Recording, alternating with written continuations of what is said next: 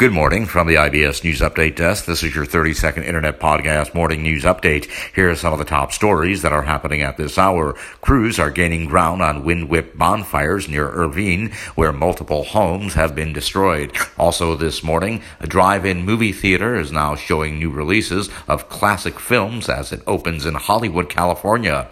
And San Bernardino County is to bring out paramedics, fire trucks to non-life-threatening 911 calls to make room for more ambulances. And that is your 30-second Internet Podcast Morning News Update for now. We'll have more podcast news updates throughout the day. Until then, from the IBS News Update Desk, I'm Nicholas Anastas, wishing you a very good morning.